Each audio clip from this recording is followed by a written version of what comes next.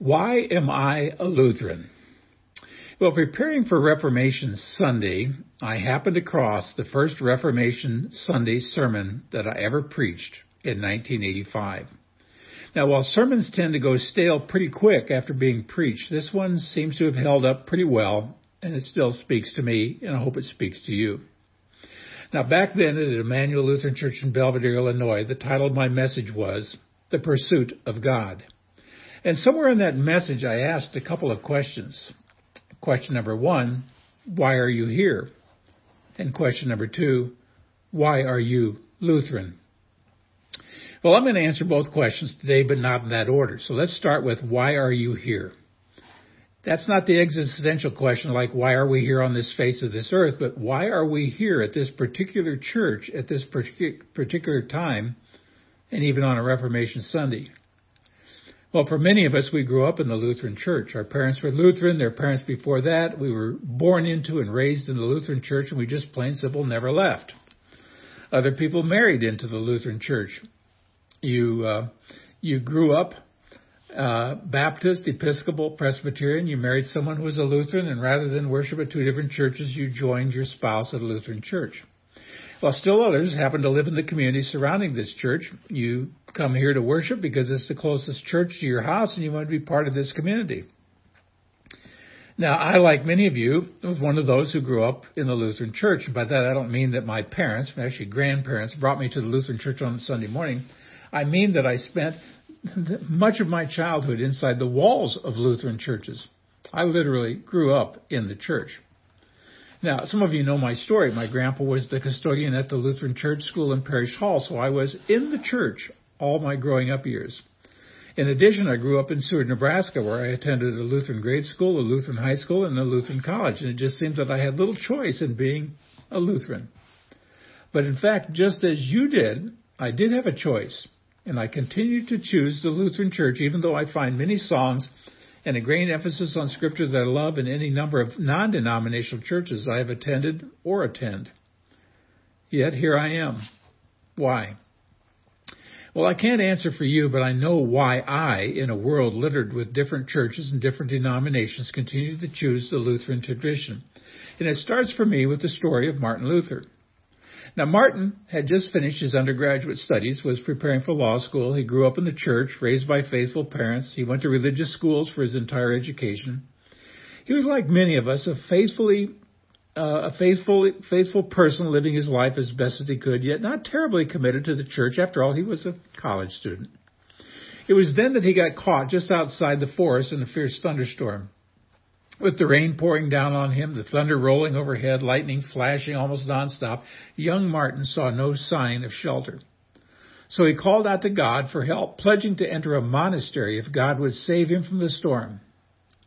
Well, we all know Martin did survive the storm. Now, you can call it fate or chance, but Luther described it as God's guidance that this young man, who had big plans for success as a lawyer, wound up in a monastery. In fact, Luther would say that God pursued him, leading him to a life in the church. But it didn't end there. Luther immersed himself in both the monastic and the scholastic worlds as he taught at the University of Wittenberg. He soaked in the Bible, teaching from the Old and New Testament, and preaching regularly in the Stadtkirche, the city church of St. Mary's. And spending time as a monk in isolation, Brother Martin had a great deal of time to reflect on his life. And in doing so, he realized how far he fell short of what he should be. He was very aware of his inadequacies and failings, and he was sure he was unlovable. Even God could not love such a person as he.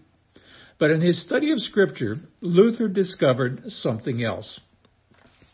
He discovered a God who loves us so much that he pursues us, just as he did Luther in the storm.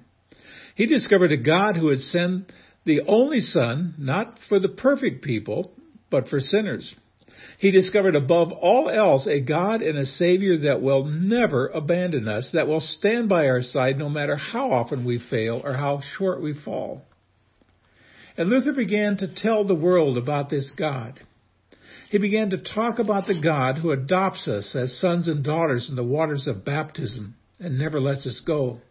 He began to talk about the Christ who relentlessly pursues the lost sons and daughters of God into the darkest places of the world, not to scold them, but to save them. He began to talk about the Spirit that transforms our lives so that even while we continue to sin, we become more and more God-like, Christ-like.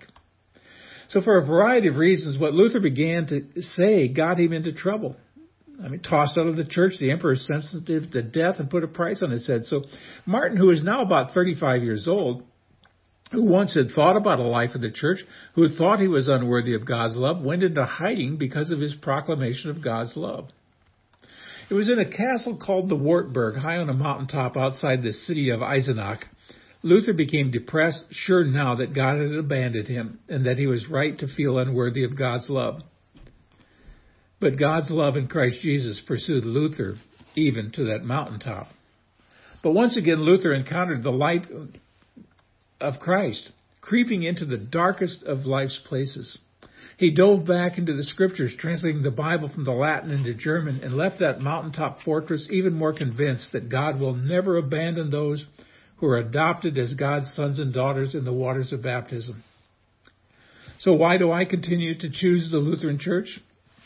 Well, because I know that this life is often frightening, chaotic, and sad, and I need a Savior who'll stand by my side, especially in dark, tragic times.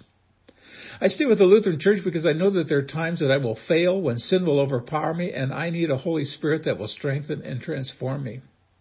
I'm going to stay with the Lutheran Church because I know that I will wander and that I will lose my way, and I need a God who loves me enough to pursue me and find me, and who loves me enough to bring me back home and never give up on me.